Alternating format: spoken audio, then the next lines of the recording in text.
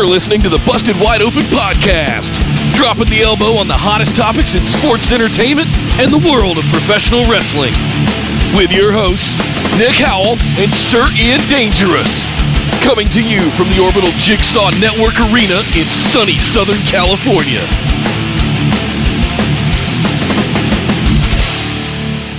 Welcome back to the Busted Wide Open podcast, but if this is your first time joining the show, I'd like to welcome you to our 2018 TLC review and episode 110. I'm Nick Howell. And waiting for the holiday fire sale of all the excess tables, ladders, and chairs not used by WWE this weekend, I am Sir Ian Dangerous, and welcome to the show. Yes, Nick, we just had the TLC pay-per-view, the final WWE pay-per-view of 2018. And I have to say, man, it was a solid outing. It was a solid B plus, solid A minus. Dude. You know, it had its couple of little things, but it zipped right along. I was really impressed and really enjoyed it. For 12 matches?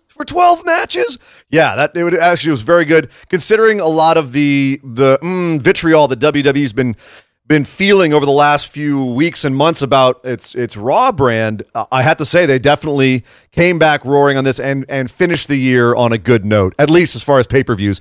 We'll see as far as Raws go. Well, tonight, but yes, and also next week.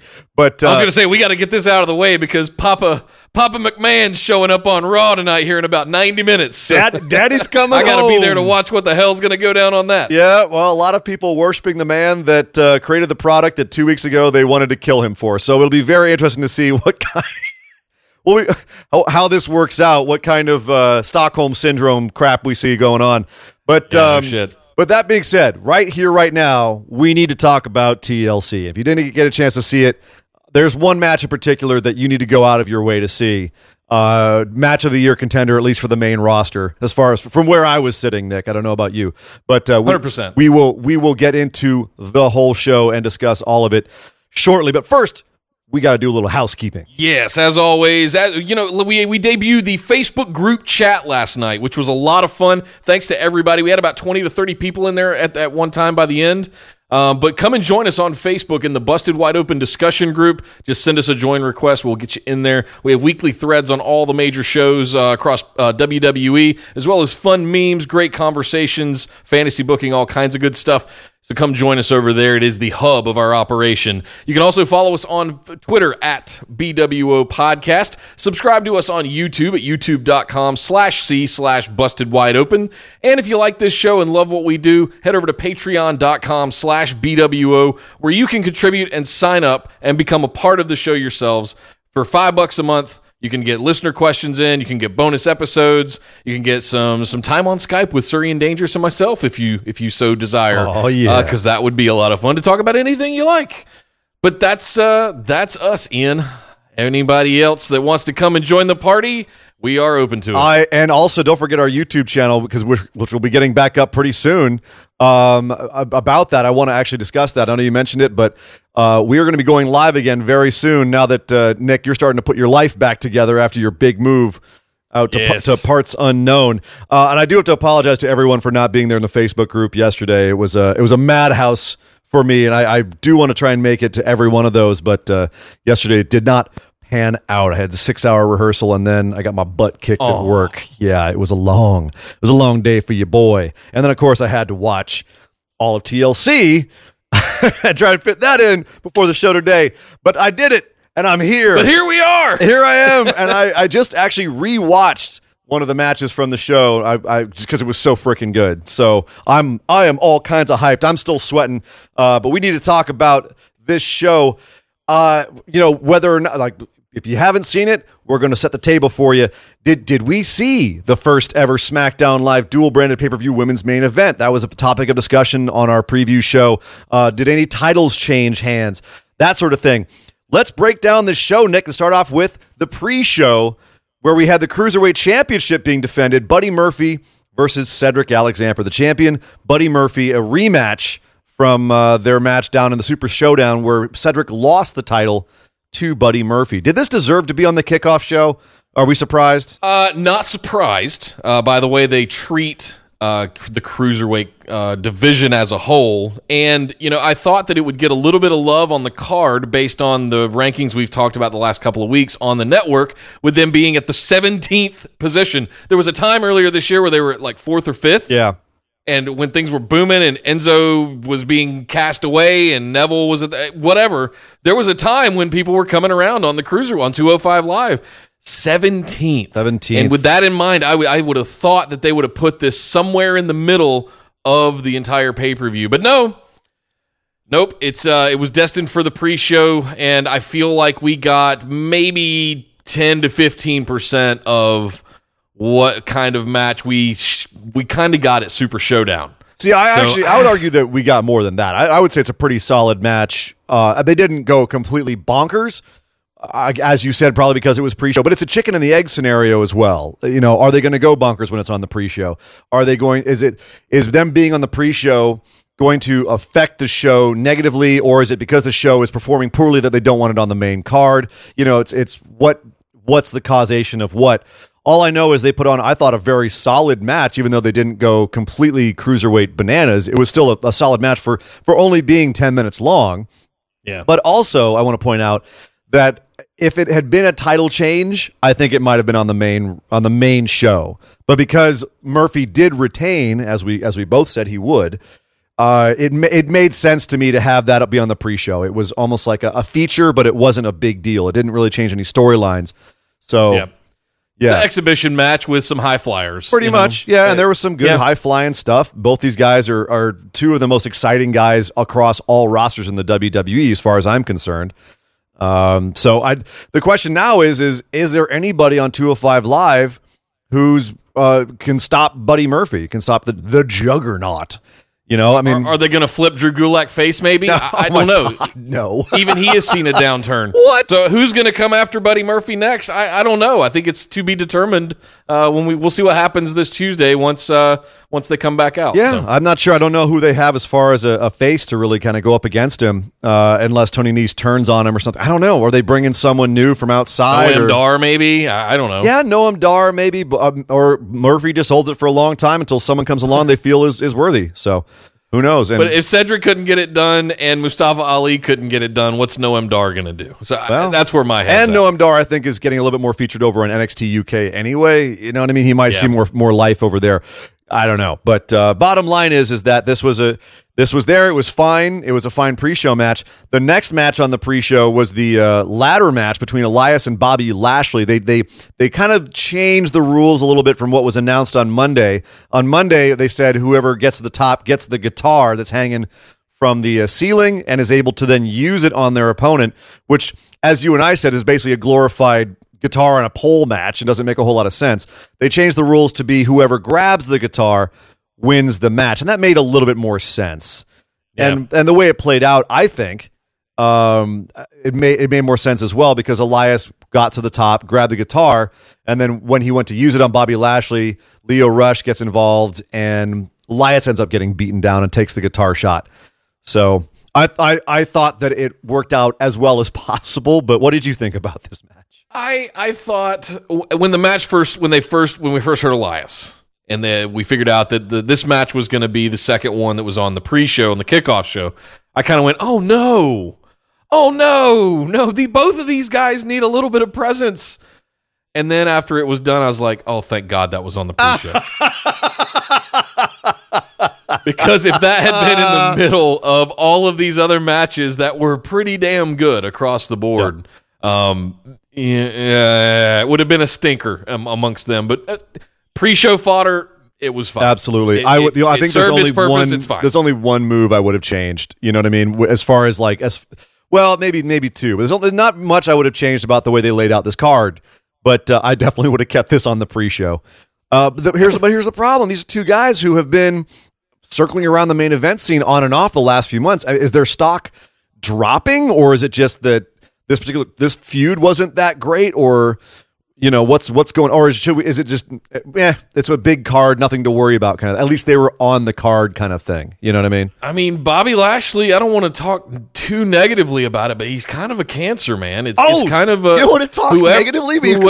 Whoever ends up in a feud with Bobby Lashley is not going to end up in a very good place. If that's you not talking too negatively, I'd hate to have you talk negatively about something. My goodness. Well, fair. But at the same time, it's, I think everybody's allergic to Bobby Lashley, unfortunately, including Lio Rush. I don't know what this means for Lio Rush at the end of the day, but man, I want him doing high-flying shit over on 205 Live. I don't know if... Well, he's still doing both. I mean, he's doing it on both I know, brands. but on paper, it looks great that he's doing this kind of hype man for the almighty butt-slapping Bobby Lashley. That crap needs to stop. I'm sitting over here going, oh, God.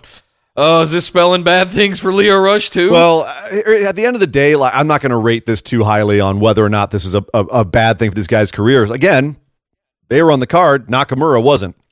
Nor was Rusev.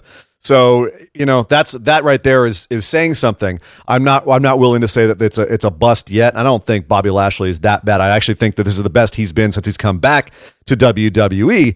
That I agree with you on. So, this is the best he's done since. Yeah, so I don't think it's all is lost. The butt slapping needs to stop. That's getting to be a little bit much, and it's silly.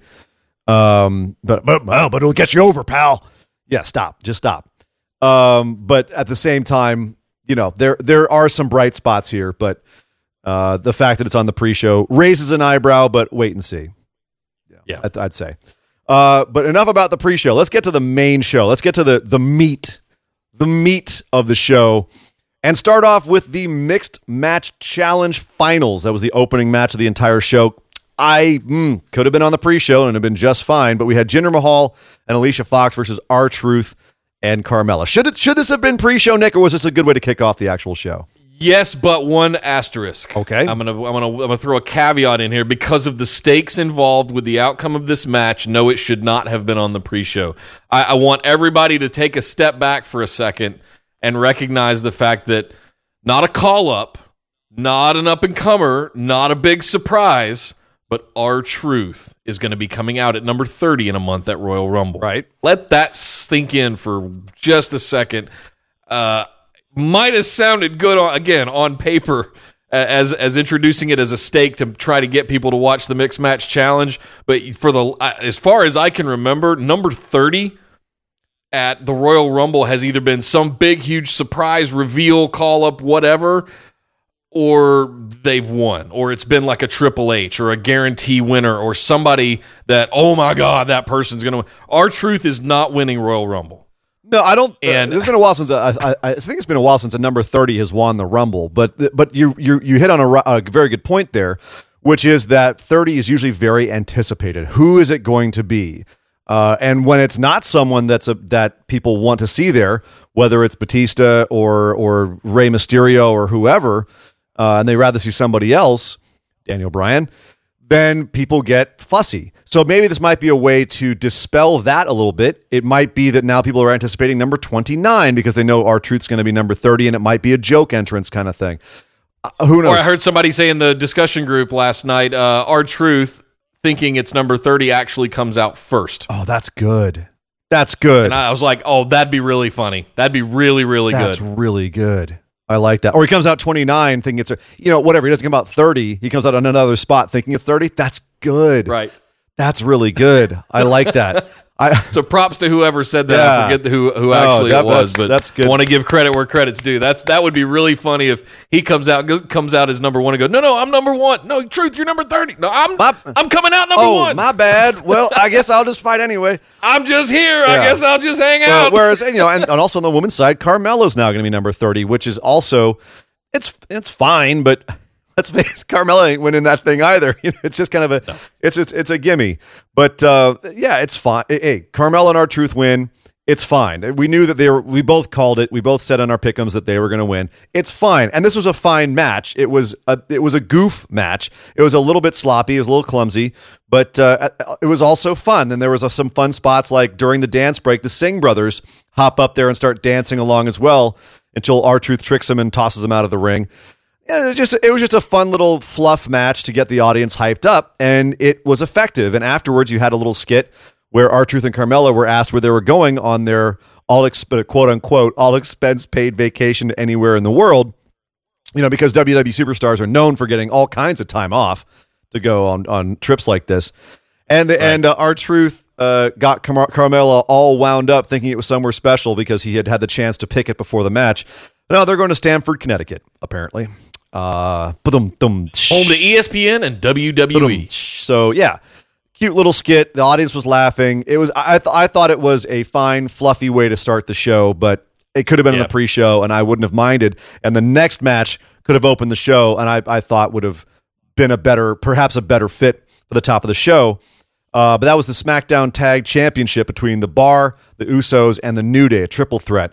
I think the only reason why this didn't open the show was because they like to open the show with something that's going to get the audience hyped up and make them feel good. And this, with the Bar retaining, I think would have, I don't know if it would have soured the audience, but it would have flattened them down a little bit.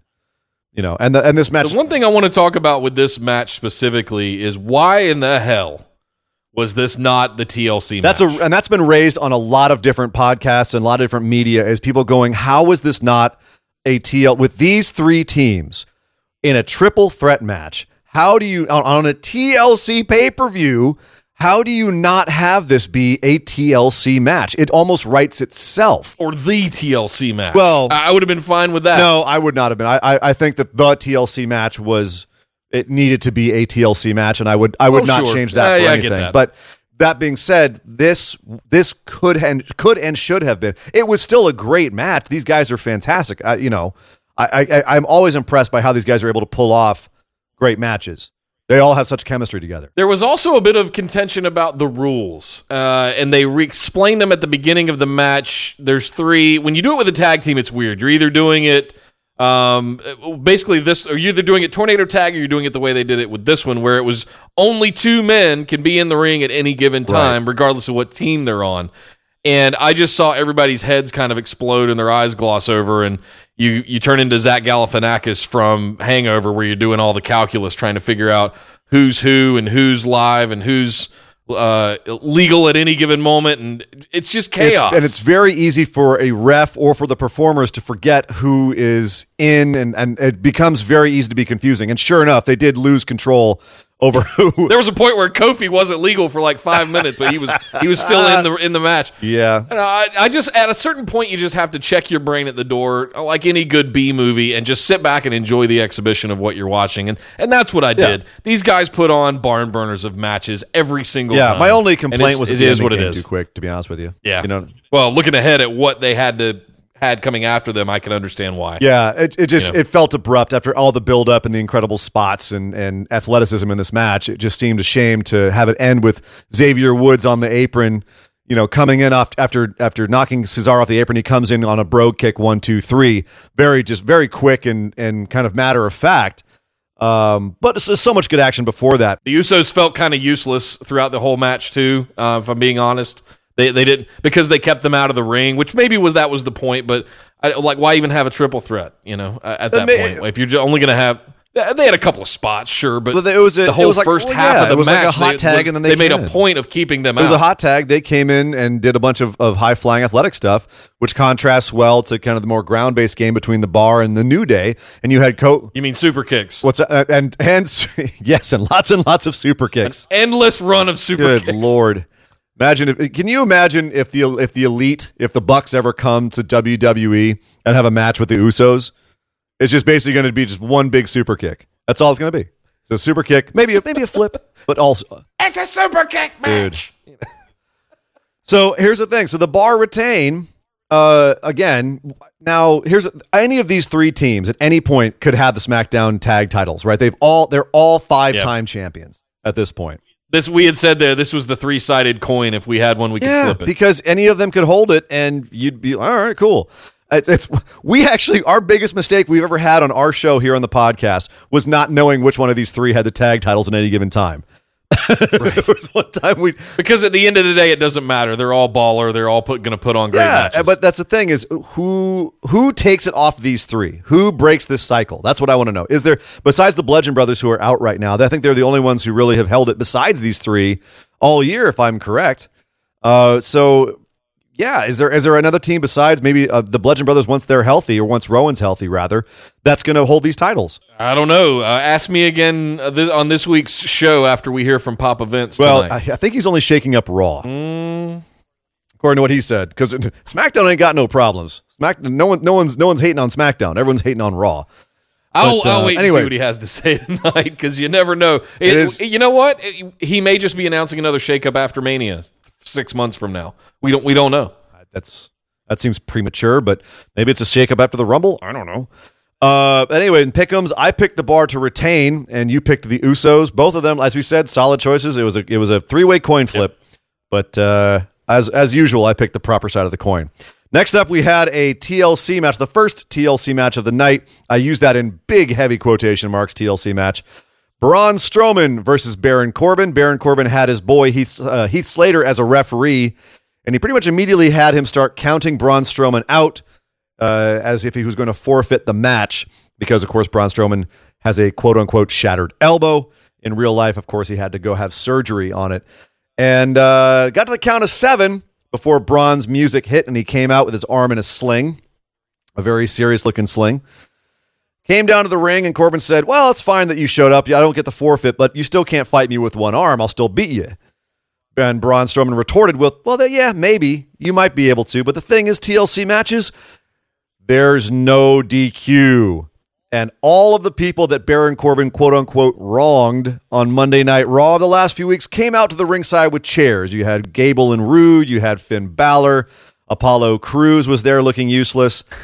So, and then ultimately Heath Slater took off his ref shirt and said, you know what? I'm in on this too. And everyone had a grand old time beating the absolute crap out of Baron Corbin to the adulation of the audience. Baron Corbin begging off, running up the ramp, trying to escape. And who should meet him at the top of the ramp but Kurt Angle? Kurt Angle coming back to put the nail in the coffin. And Strowman puts one boot on Corbin's chest. 1, 2, 3. Braun Strowman squashes the crap out of Baron Corbin. Baron Corbin no longer going to be the permanent general manager. So we will see what happens tonight on Raw. Or will he? I think given how much vitriol they put on him this last Monday on Raw, basically blaming all the problems of Raw on him, I have no doubt that he will not be involved in an authority figure angle in the near future. Do you think Kurt Angle is going to resume his role as general manager? And if not, who's your speculation of who's going to take Corbin's place? You know, I want to think it's Kurt just because he is booked to be there tonight in Sacramento. It would be the logical decision, and he was fun as the GM. I just don't know what his travel schedule is, if he wants to be back on the road with them or what the deal is. If not him or Corbin, it's wide open. Yeah. It's wide open. Oh, will it be a face or a heel manager? Obviously, Vinnie Mac's coming out tonight to shake, quote unquote, shake things up, which is just a very transparent way of saying, hey, we know shit's been bad.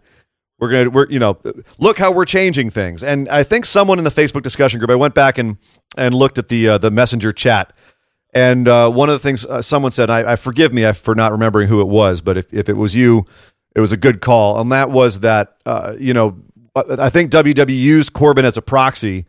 So to take the heat off of the company, everyone mad at the company for their bad booking decisions on Monday Night Raw, they kind of put all of that on Baron Corbin, and having this big beatdown of Corbin in this segment was a way to blow off that negative emotion and steam for as much of the WWE fans as they can, people who got worked by this angle. And then, of course, Vinnie Mac's going to come out tonight in order to kind of come up the other side of the river, as it were, and say, look, we're on the up and up. We're fixing things now. So, but the thing is, do you think that's effective? Do you think that was effective to have done that? Unnecessarily so, but yeah, effective. I think the ultimate payoff will be who replaces him. And I don't think it's going to be Kurt. If I'm being completely honest, I do think it's wide open. I think you could jockey an Alexa Bliss into there as a temporary. I mean, who wouldn't want to hear the glass shatter? As just a crazy fantasy thing. That's maybe in my own head, sure, but I'd rather hear a car crash frankly. I don't know. I didn't really like him as GM. Yeah.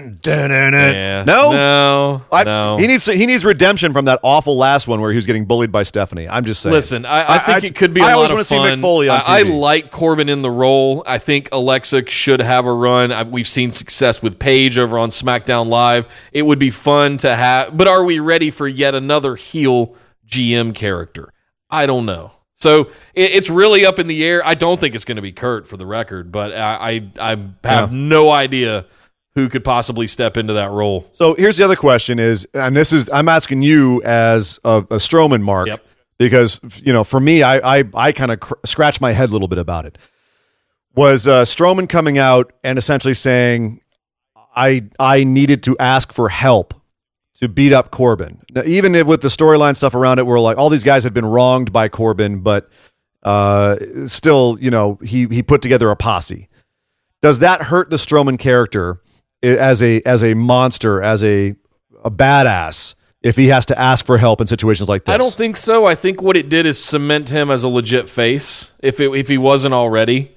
In a sense of he's got the locker room rallying behind him and supporting his ascension.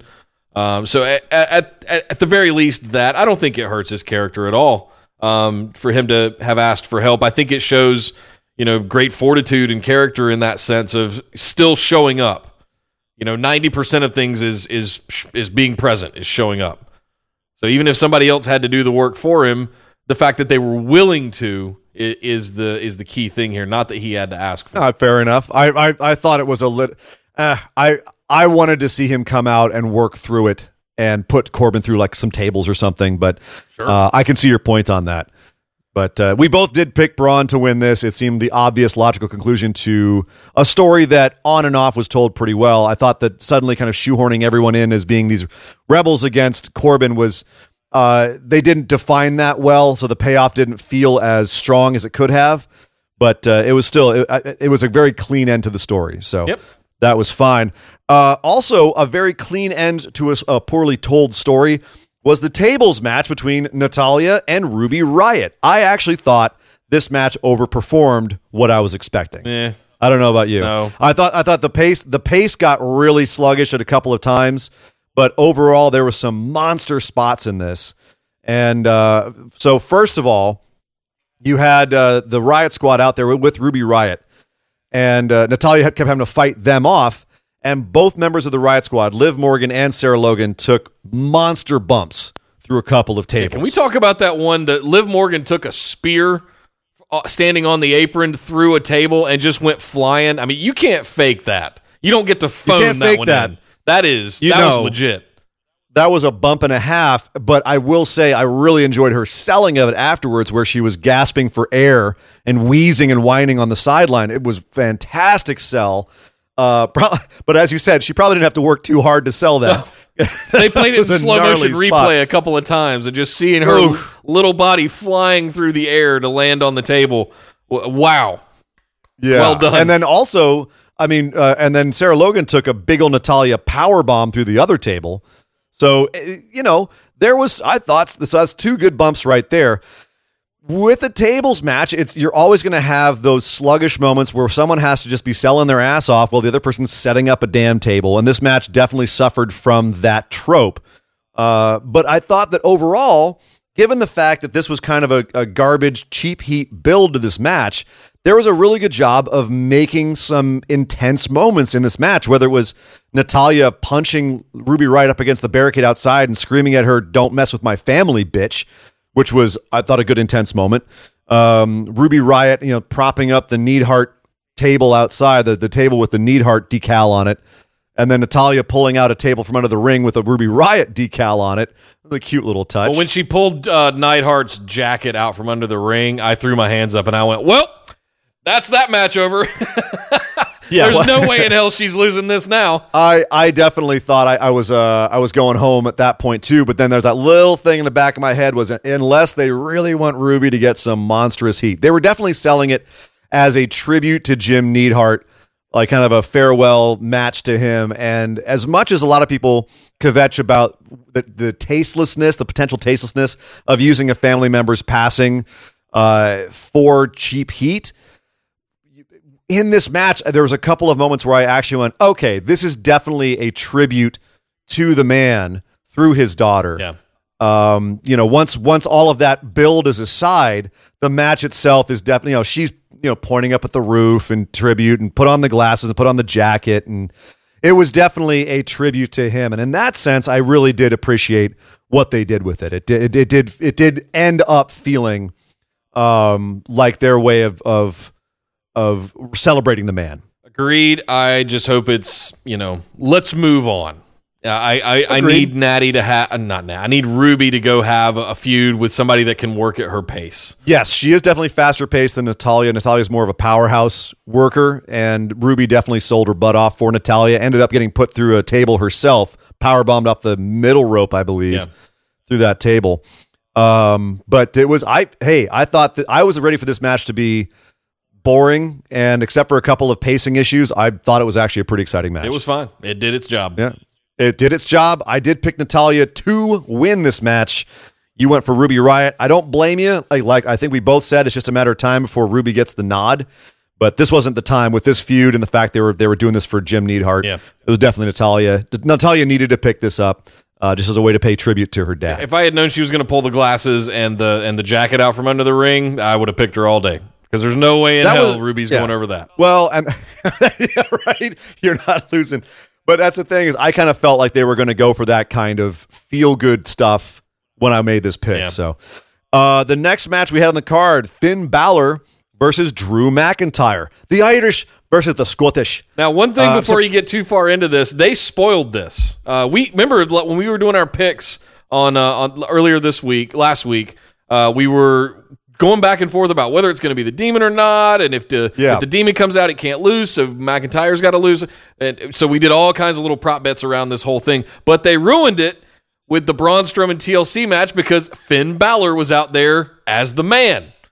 It's really funny, actually, during that TLC match, I even thought, does he have enough time to go back and get in his Demon makeup? No, it takes like 4 hours. Yeah, right. There's no way in hell.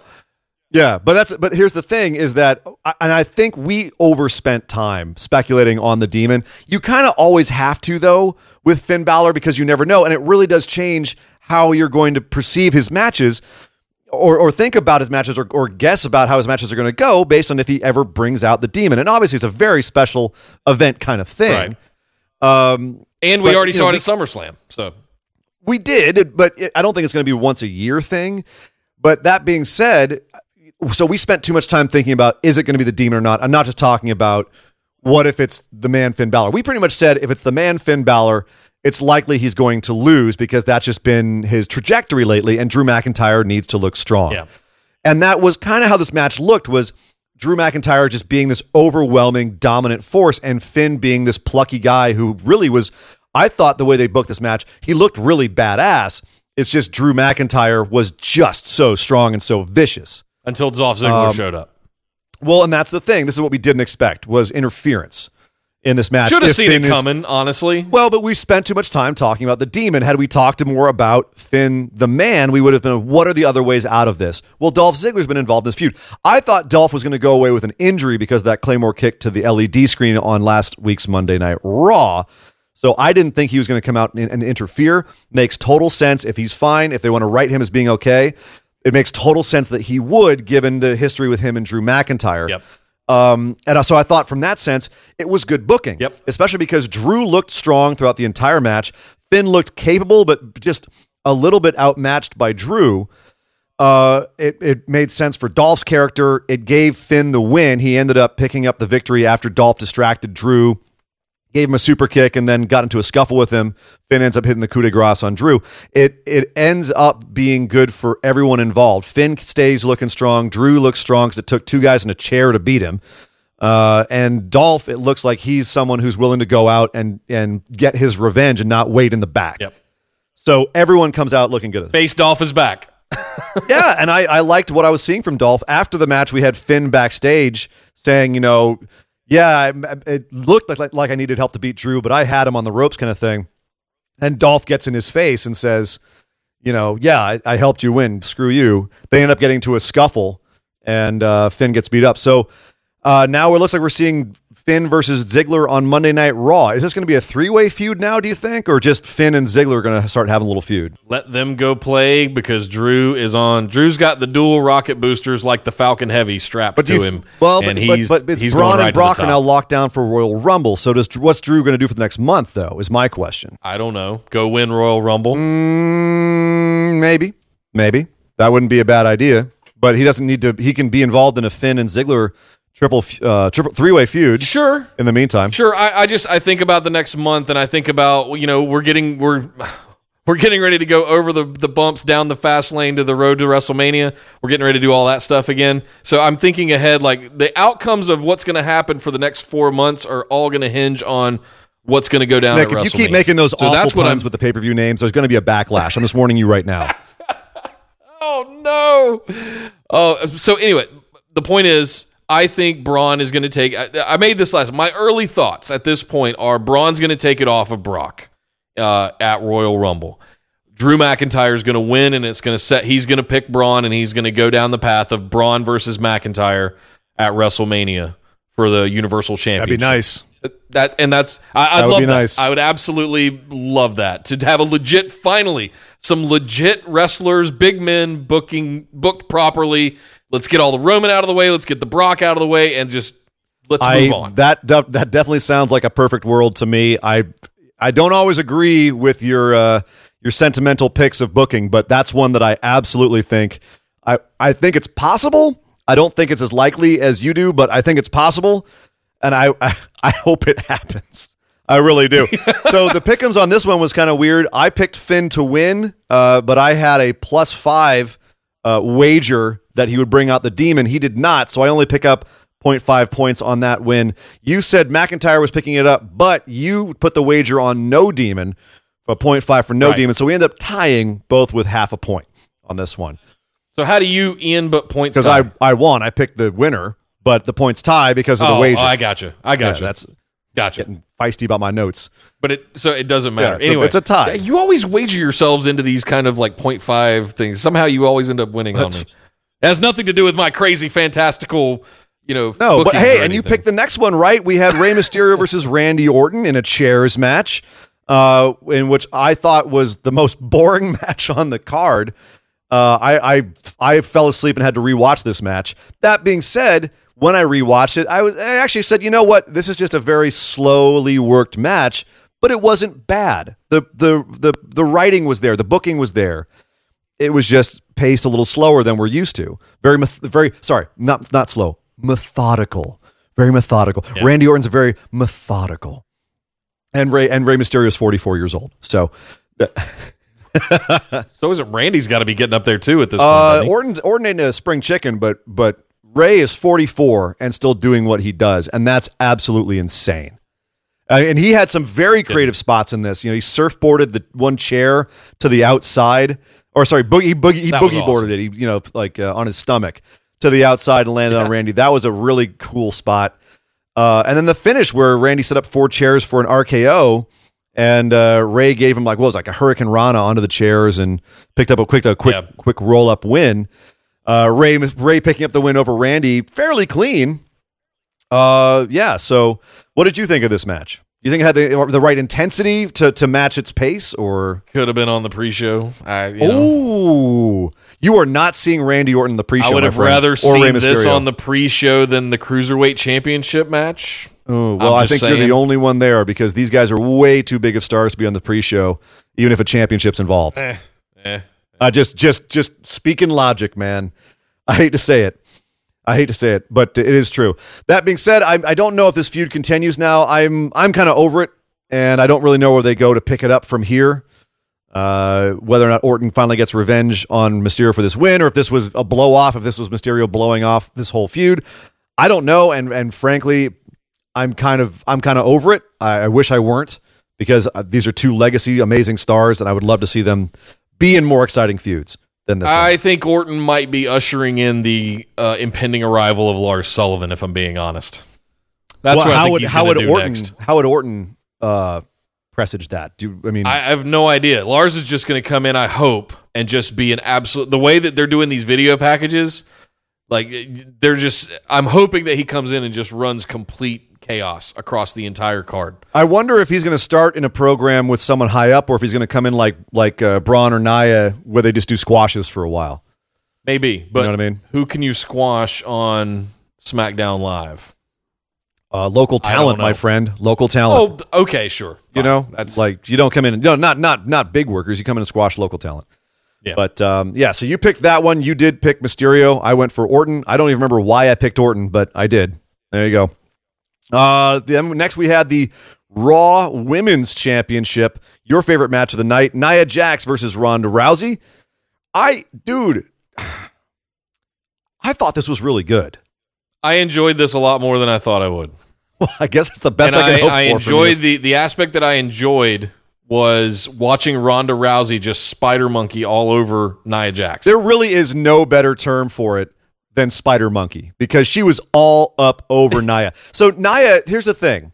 Whatever you think of her wrestling skills, she is, if you have someone like Ronda who is just preternaturally athletic, she's a freak. And she is, whatever you say about her on the mic or her, when she has a pay-per-view match, it is, you could power a city with the electricity.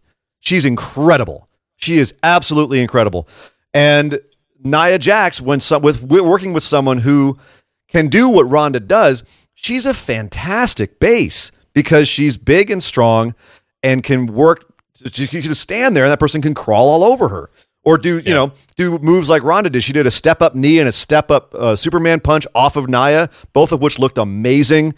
That cross body to the outside.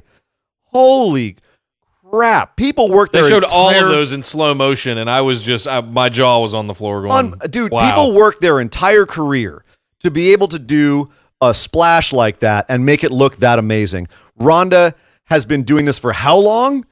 And it looks that good? Are you freaking kidding me? And some of those. I also want to comment on her selling.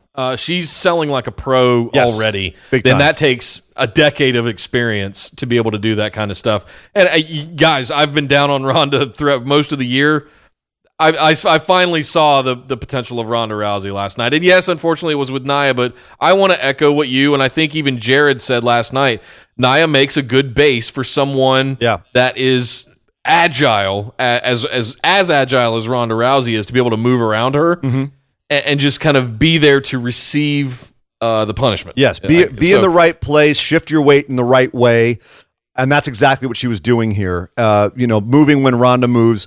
It was all, I thought, very well done. Nia played her part extremely well in this match.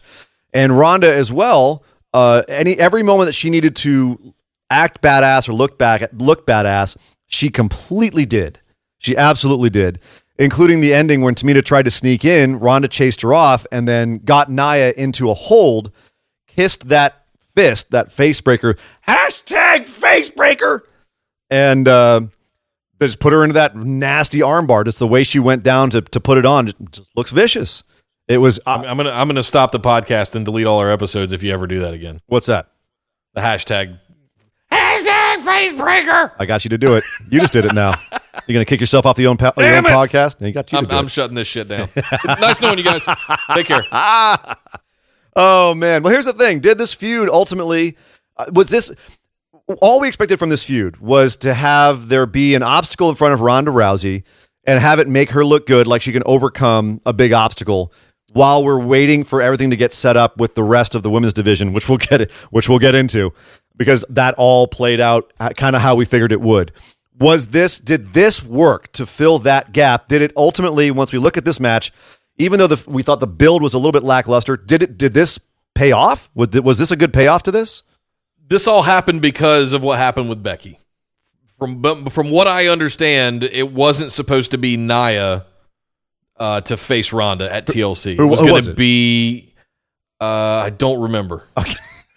Nia hitting Becky was the accident on the Invasion of Raw, and it was supposed to be somebody else, but they've filled the void now with Nia. Nia was already in order building to towards Ronda before that. It's just that put the rocket underneath it because Nia got so much heat from that. It blew it up. She was already scheduled to face Ronda before that. Okay. Then what are we talking? Okay. But I'm saying, like, none of it matters is the point, I guess, is what I wanted to get to, Right. because of what happened later in the show and what's going to happen next, as we talked about earlier this week. yeah, So that's the thing. bye, Nia. But go back to obscurity. But that obscurity. She's been on one of the main features of the division all year. What are you even talking about? Excuse me as I roll my eyes so hard I fall out of my chair. I'm sorry you don't want her to be a major part of the women's division, but she is, has, and will be. So deal a with very it. large part of the women's Oh division. my! You're exactly right. Whoa! We're going to fat shaming now. Really? This is what you sunk, that's not this what, is what that's you've your sunk interpretation, to? sir. Oh no! How dare you. Come on, Nick. Oh my God! This has gone too far. So we have to move on. You're losing your composure here. Stay professional, for God's sake. Oh man! Good Okay. Lord! All right, Yeah, let's go talk about. Okay, so the card officially started here. All I was trying to say was that there was a limited use for this particular feud, and I thought that this was a good payoff to it. That's all I was trying to say, man. It served its purpose. It served its Absolutely. purpose. We both knew Ronda was going to win. We both picked Ronda. Moving on, as you said, the WWE Championship. Daniel Bryan versus AJ Styles. Was this the right place to have it on the card with two matches after it? One of them Intercontinental Championship and then the TLC Triple Threat match for the SmackDown Live Women's Championship. Was this the right place to have Daniel Bryan versus AJ Styles for the WWE Championship? I don't think so. I think you could have had. Which one was I think you could have had the Braun Corbin TLC match happen here. But and have the Intercontinental. I think actually the Intercontinental Championship should have gone way earlier in the card, for what it's worth. Mm-hmm. And I think you could have had the Corbin Strowman TLC, and then the Ronda and Nia Women's Raw Championship, and then the Triple Threat. I would have. I don't. I agree with think, you. Except I think would have. both of these matches were in the wrong place. I would have reversed you on the on which one, the Corbin or the Raw Women's Championship. I would have done Raw Women's Championship. Baron Corbin TLC, and then the final TLC match. But I think they wanted to give the impression of splitting up the TLC matches, plus blow off that whole Raw steam earlier in the thing.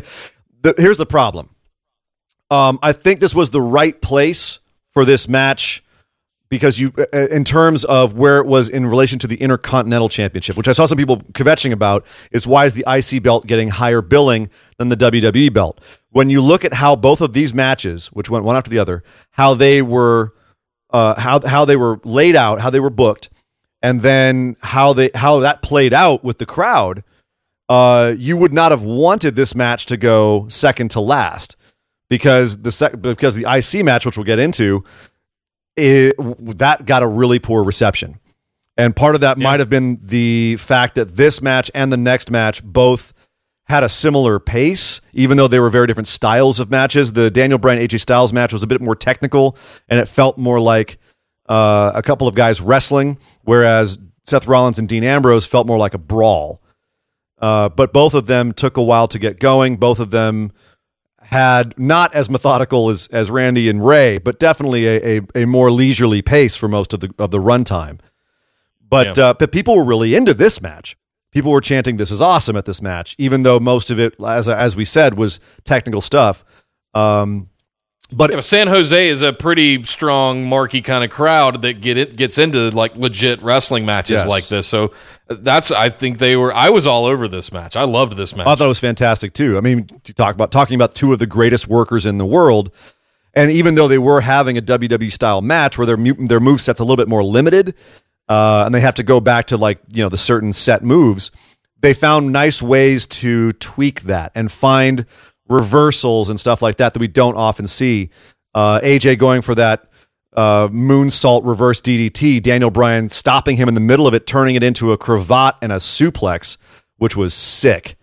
It was almost like a neck twist suplex, kind of just wow. Yeah, and the whole time he's like clubbing blows underneath. Yeah.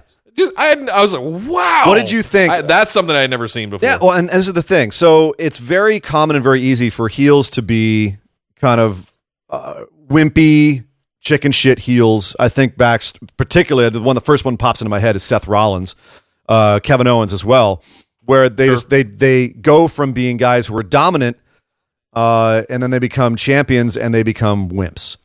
And all they want to do is beg off and everything. And Daniel Bryan did beg off at one point in this match, but it was absolutely just for heat.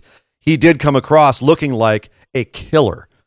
And I wanted to see what you thought about the Daniel Bryan heel character now that we've seen it in an actual match against a legitimate contender like AJ Styles. I'm absolutely, as long as he doesn't wear cardigans and canvas boat shoes. Hey, here's the thing. Well, he's going to wear cardigans and canvas boat shoes when he comes out to give promos and stuff, but as long as he comes into his matches wearing the dragon knee pads and looking like this, are you going to be okay with it? If he wrestles every match like that, who gives a shit what he wears?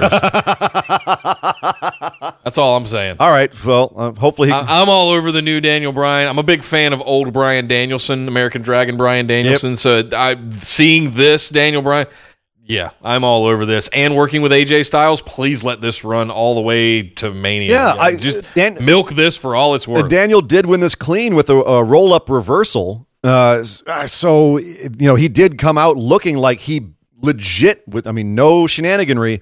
He legit beat the guy who held the title all year long and was able to fend off Shinsuke Nakamura, Samoa Joe. They made a big deal pointing out all the people that AJ beat throughout the year. Daniel just beat him clean.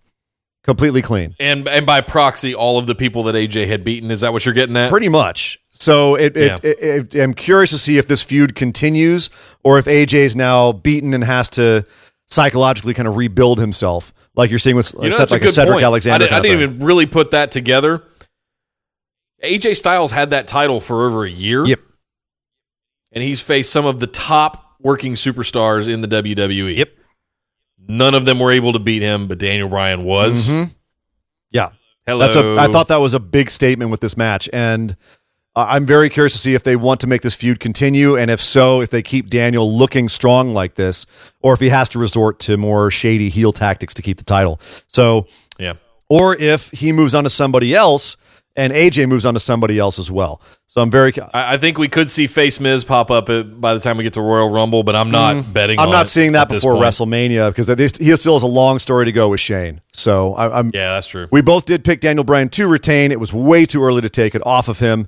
So this does make sense. Just very excited about the future here. Not so excited about the future of Seth Rollins and Dean Ambrose for the Intercontinental Championship. We had that match next. And... I want to say that I liked this match because I thought it was really well worked for the most part. I'd say it was probably about 5 to 7 minutes too long. And the crowd crapped on it too, at one point chanting, "This is boring." Do you think that's because the match was actually boring, or was it just a bad build for this feud? What happened? What went wrong here? Match was in the wrong place. Everybody was just anxious for what was coming next, and nobody wanted to see this after the masterpiece of Daniel Bryan and AJ Styles that we just saw. So that's not to say that this match wasn't good. But here's the thing. How do you have people not want to see Seth Rollins, Dean Ambrose, blood feud? How do you have that? What happened? This is the match, in my opinion, that should have opened the show. But even then, was this the match that if it had opened... So 2 reasons why it didn't open the show. One, if they had had this match at the top of the show, would it have gotten the audience fired up enough? Because of the slower pace, because it was a lot of brawling, because there was a lot of pauses for emotion. Do you think this would have gotten the crowd hyped up enough? One. And two, the finish of this match was Dean Ambrose trying to do the fist bump to Seth, getting in Seth's head, having Seth freak out and get emotional, become a little bit too aggressive, and play right into Dean's hands where he pops up after playing possum, gives Seth the dirty deeds for the 1, 2, 3. Dean Ambrose is your new Intercontinental Champion. They don't want to open the show with a heel winning. Right? Is that... I don't know. That's the other reason why I don't think it would have opened the show. But at this position, was this the right match to put here? And if not... Is there a way they could have tweaked this match to be more appropriate for this spot? I would say... Yeah, not have Dean win? Hey, listen. Regardless of the position, the outcome of this match is what's important. The outcome of the match determines how the crowd is going to react to it, regardless of what position it is on the card. You could have put it on the first, you could have put it last, you could have put it in the middle. It was going to be the same reaction. I agree that there's the blood feud between these two should get a lot more attention. But that's a problem. It's a long storied rivalry between these two that most of us have been on this train with from the beginning. Right. And Shield debuted. They came out and invaded at TLC 5 years ago. So we've been on this ride now with the Shield and Roman and Seth and Dean and all of their grand slams of titles that they've all had. I mean, I'm fully invested in this. I don't know how they thought it was boring. I loved this match. And I loved the emotion and the story behind it and the psychology. That is a wrestling match to me. I'm sorry you didn't get all your high-flying flippy shit spots that in a fast food variety, but this is a wrestling match. This is a wrestling story that's gone on for years. But that's, I think, the problem is that as far as the story, they didn't tell it well in this match. They didn't have a good build to it for one thing, with all the stupid stuff they're doing with the Dean Ambrose heel character.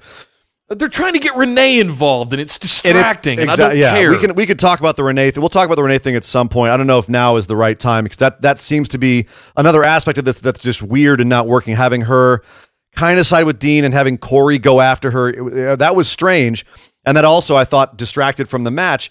Here's the thing, though, is that I did have a problem with the story that they told in this match, and I think that if they had put it at another point in the show with this match as it was structured, it would have still been a problem. These guys are supposed to be having a blood feud, and they come out, and the first thing they do is lock up. They don't beat the crap out of each other. There's no intensity. It's just kind of like, all right, well, I guess we're just gonna have a wrestling match. These guys are supposed to hate each other's guts. They're furious at each other. I didn't get that feeling until halfway through the match, to the point where when they finally got in the middle of the ring, halfway through this match, maybe even 3/4 of the way through this match, they finally stood toe to toe, and started beating the crap out of each other, just punching each other in the face, like hockey fight, right? As they called on the. And there was even a point Rollins stood up and goes, "You wanted this, Ambrose. You wanted this." And that was close to the end of the match. But when they were punching each other like that, on commentary, they go, "Oh, there they go. They're punching each other. We knew it was going to come to this." And I forget if it was Cole or Graves who said, "I thought it was going to happen much earlier." And that was my thought exactly. I was like, yes, it should have happened at the beginning of the damn match. You've already killed so much of the heat on this feud, how much there should be. This should be, we should be like reading through the TV screen that these guys are on like at an 11 on fire, hating each other. But I'm not getting that at all from this feud. And I think that's one reason why it just, at a certain point halfway through the match, the audience was just checked out on this. Not only the placement on the card, not only the fact that they were waiting for the next match at this point, but the fact that this match should have been so much hotter than it was. And it wasn't. It just wasn't. It was a well-worked match. It was fine. Everything technically went fine. And do I want more flippy stuff? Sometimes, but I don't need it. And Seth Rollins, does he work better at a faster pace and not selling a leg injury? Yes, but that's also not what this match needed, was Seth selling a leg injury and being hobbled and being slow.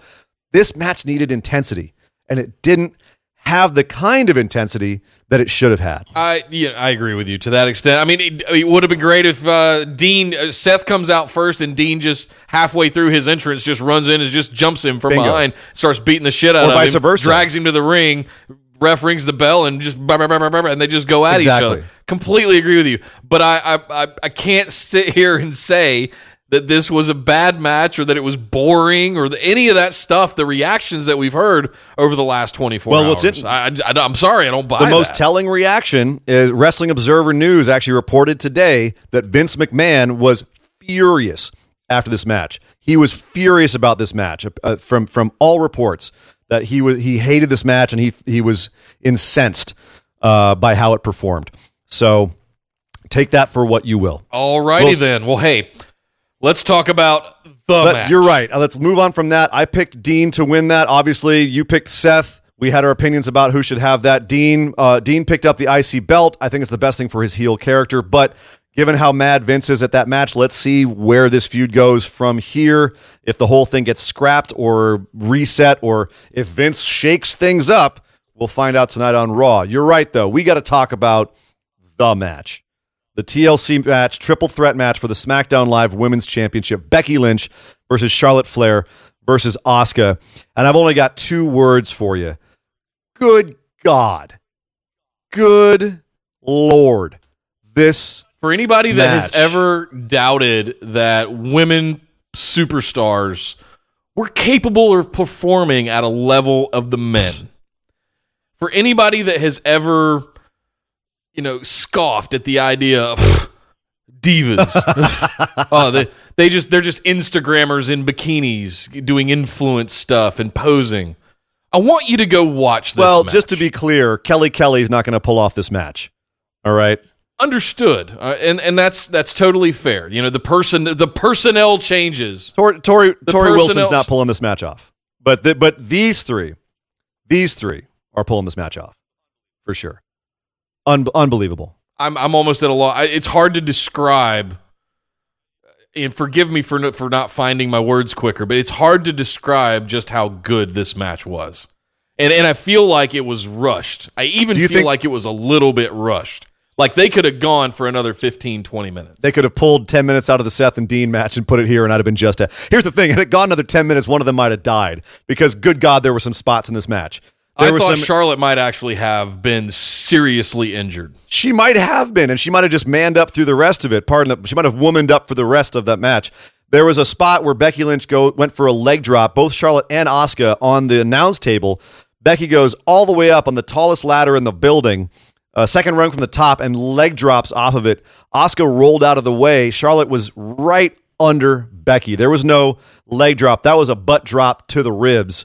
And the whole table collapsed. Charlotte rolled away, cursing, openly cursing on TV, and screaming and crying. Like, that was legit. If she didn't break ribs, she ruptured something. That was bad. And I was cringing several times in this match. Then, and also when the kendo stick came out. Because... Oh, Asuka. Oh, how do I love Asuka with the kendo stick? Let me count the ways. They were all just loose with the stick in this match. They were all just throwing it out there. But yeah, Asuka just so vicious with that damn thing, beating both the women down and then eating a monster spear through the barricade from Charlotte. There was this match was like all amazing spots, just tons of amazing spots. But here's the thing. If it had just been a spot fest, it wouldn't have read as being as good as it was.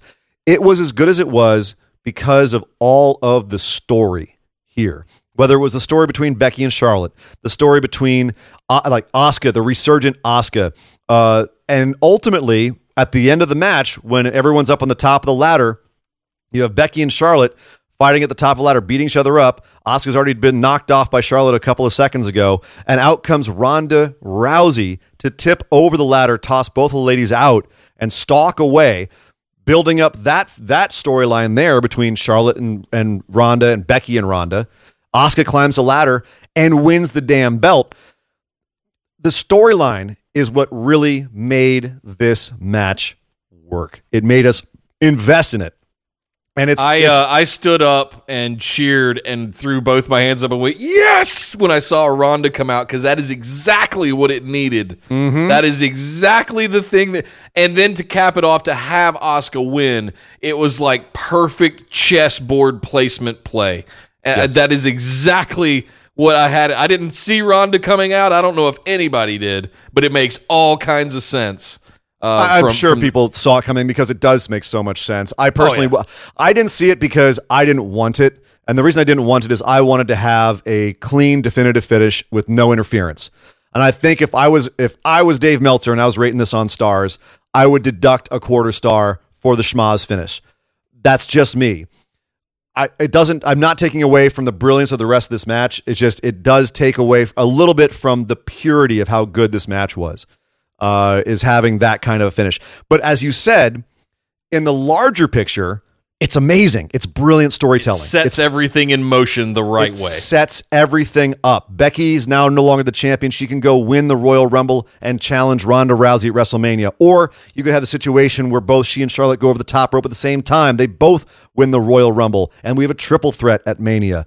There's all kinds of things that this sets up. Plus, Asuka's now your SmackDown Women's Champ. There's all kinds of things you can do with her now. She can stay champ for however long she needed this. She needed a main roster title at some point, and now she has one.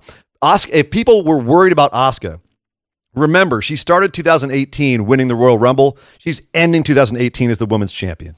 And then had a championship match at WrestleMania against Charlotte. And is now ending in a year. She's done all that. Yeah, so Asuka's just fine. Don't when worry I about saw it. her pairing with Naomi in exhibition tag matches, I started to go a little, oh God, what are they doing? But it's why we said, because here's the thing, Asuka wasn't getting beaten all year. Like, she got beaten a couple times by Carmella, but all of those were also, they were muddled finishes. She wasn't really beaten clean all year. They kept her strong, kind of like how they're doing with Ember. She's not doing much, but they're keeping her looking strong because as soon as they're ready to pull the trigger, boom, there it is. Yep. But yes, we really can't go too much into this match because if you're listening to us and you haven't seen this match, stop, drop, go watch this match. Was this the best main roster match of the year, Nick? And if not, what was a better main roster match? Not NXT, not 205, main roster.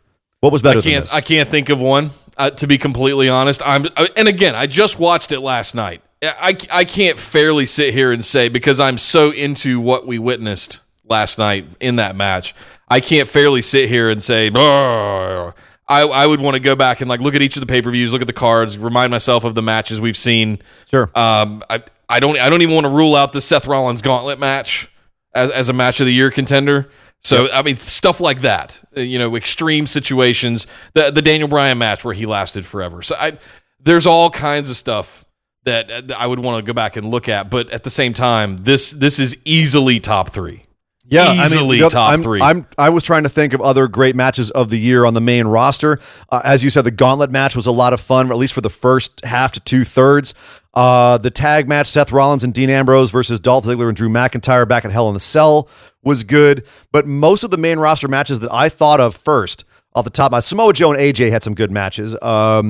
Miz and Rollins had a good match back at Backlash. You know what I mean? Like that kind of stuff. But most of the good matches I'm thinking of, Charlotte and Ronda, Charlotte and Becky back at Evolution. Like those are the best main roster matches of the freaking year. Hands down. Everything else that we could say is better, it's all NXT.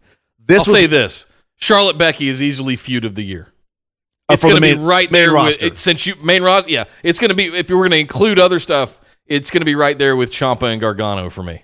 Yeah, I think it's those two feuds right there are 2018. I think that it would be a clear-cut winner if it had started earlier, but because there's a lot of kind of good ones earlier in the year, but I definitely think that it has the potential to be the best feud of next year, too, especially if they keep it going, and including Ronda Rousey in the mix. One other thing I want to talk about, we got to get out of here.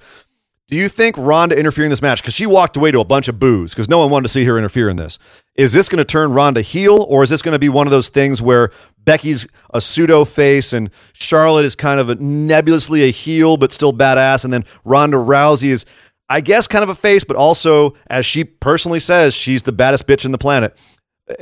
What's the dynamic here? Or are they going for a more nuanced dynamic and you just pick whoever you want to root for? I think both Ronda and Becky are very quickly treading on that tweener thing we've talked about previously. I don't think it's going to matter. Maybe in different directions. I think San Jose is a very marky crowd, smarky crowd, always very loud and active. So the fact that they booed her probably was more about the match than Ronda Rousey herself. Fair enough. But I'll repeat what I said on the show earlier this week. Here, I think Charlotte's going to go off and feud with Asuka over the SmackDown Championship. Becky's going to go win Royal Rumble and set herself on a path of destruction for 4 months with Ronda Rousey. Whether it's on Twitter or on TV is to be determined. Well, it's already been on Twitter. But it's going to be entertaining as hell, regardless of where it is. And we're going to see Becky Lynch, barring any kind of tragedy or injury or anything like that, we're going to see the first ever main event, Becky Lynch, Ronda Rousey at WrestleMania this year. Well, one thing we didn't mention, I am over the moon excited about it. I agree. And one of the things that we didn't mention earlier, but that was that Becky found Nia Jax backstage at one point and punched her in the face, saying, "Keep my name out your mouth." And that was, and I wonder if that's the blow off for that feud, if that's her way of being like, "Cool, done now. I'm done with you." Or what? Go away, Nia. Go away, Nia. Go away. fantastic. This was great, and a great final match on a pay-per-view to end out 2018. Yes. Nick, you took the lowest Vegas odds. Asuka had the least chance of winning according to Vegas, but you did pick Asuka because you wanted this to happen with the Royal Rumble and all the rest. I picked Becky to be sick. If you dream it, your dreams will fight. What is it? If you fight for your dreams, your dreams will fight for you. Yes! All right, just don't hit me in the balls, Daniel Bryan. But yes, I did pick Becky. That being said, I did give myself that +5 bet that the triple threat would go last. Hey, man, that's how you play the game, Nick. Whatever. I'm fighting for my dreams, too. So I only pick up half a point here, but you picked up a full point by picking Asuka. At the end, with the pick'ems, I win 10 out of my 13 possible points, and you with 8 out of your possible 12.5 points with your wagers. So I once again finish out 2018 with a pick'ems win on the pay-per-views. We'll see what happens when we get to Mania. Your one shining moment this year, yes. destroying at Mania. Oh, come on. I got 8 picks right. You did, and good. And you beat the Going in Raw guys, who are, they're some of the biggest guys in the business. They know what they're talking about. They put out like 800 shows a week. That was a I wish we had that kind of time, because we would too. Well, ladies and gentlemen, go to patreon.com/BWO and give us some money, because if the more money we get, the more shows we can put out, because otherwise we're working men. We got to make that money somewhere. Yes. But yes, ladies and gentlemen, that was TLC. Overall, damn good show, I thought. I think, and that's kind of a wrap for 2018. Kind of. It's other than the weekly content, we're not really going to see anything major other than Wrestle Kingdom in a couple of weeks. Did you know that they're recording 2 Raws in a row this Monday? The people in Sacramento are going to have to sit through 6 hours of Raw. Ouch. Oh God. Ouch. Oh God, no. Yeah. So it's because are they doing it for next week for Christmas Eve? Is that why? Exactly. So everybody can have Christmas off? Yeah, exactly. Got it. Okay. So, I mean, we'll see, as you said, tonight on Raw, if there's any major shifts in store. We're going to have a ton to talk about on our show this week on Thursday, our regular show, about all of the fallout from TLC and all the fallout on all of the different brands. 205 Live has some fallout. SmackDown. Raw is going to have a huge shift, apparently, so we'll see what happens there. So come back and check that out. Also, we have to talk about Ring of Honor had their final battle pay-per-view this weekend. We're going to be talking about that, plus New Japan, and all sorts of other fun stuff. So come back and check out our regular show. Yes, and definitely come over and join us on Facebook in the Busted Wide Open discussion group. As I said at the top of the show, it's the hub of our operation. We interact with everybody there all the time, all day, every day. And we're firing up these group chats now, so make sure you get in on the next one, probably for Wrestle Kingdom coming up here the first week of January. At 3 in the morning? At 3 in the morning? 6 Eastern? Hell yeah, I'll be up. I'm watching that. 6 Eastern? I'm not even going to try. And again, the Zach Galifianakis with the calculus, trying to figure out what time it is in Japan right now. All right. Also, you can hit us up on Twitter at BWO Podcast, YouTube at youtube.com/c/bustedwideopen. Be sure to hit that subscribe and the notification bell so you can be alerted anytime we put up some new content, or, I don't know, go live again very soon. Yeah. Once I figure all the techie stuff out for remote. We're getting close. Last but certainly not least, head over to patreon.com/BWO. Throw a couple of bucks in the tip jar to show your love. What is it? Tip your bartenders and waitresses. Tip your podcast hosts, or sign up for one of our awesome rewards tiers starting at just $5 a month. You can get involved by asking listener questions every single week, getting copies of the show notes. Additional tiers include bonus episodes, as well as a chance to interact with Sir Ian Dangerous and I directly via Skype. So you choose, you check that out. Your support means everything to us, and we really appreciate it. But I'm Nick Howell. You can find me on Twitter at DataCenterDude. And I am Sir Ian Dangerous. You can find me on Twitter at Sir Ian Dangerous. But by God! But somebody stop the damn match! This show is part of the Orbital Jigsaw Network. For more episodes, subscribe to us on iTunes, Google Play, or Stitcher Radio. For details and show notes from each episode, check us out, orbitaljigsaw.com.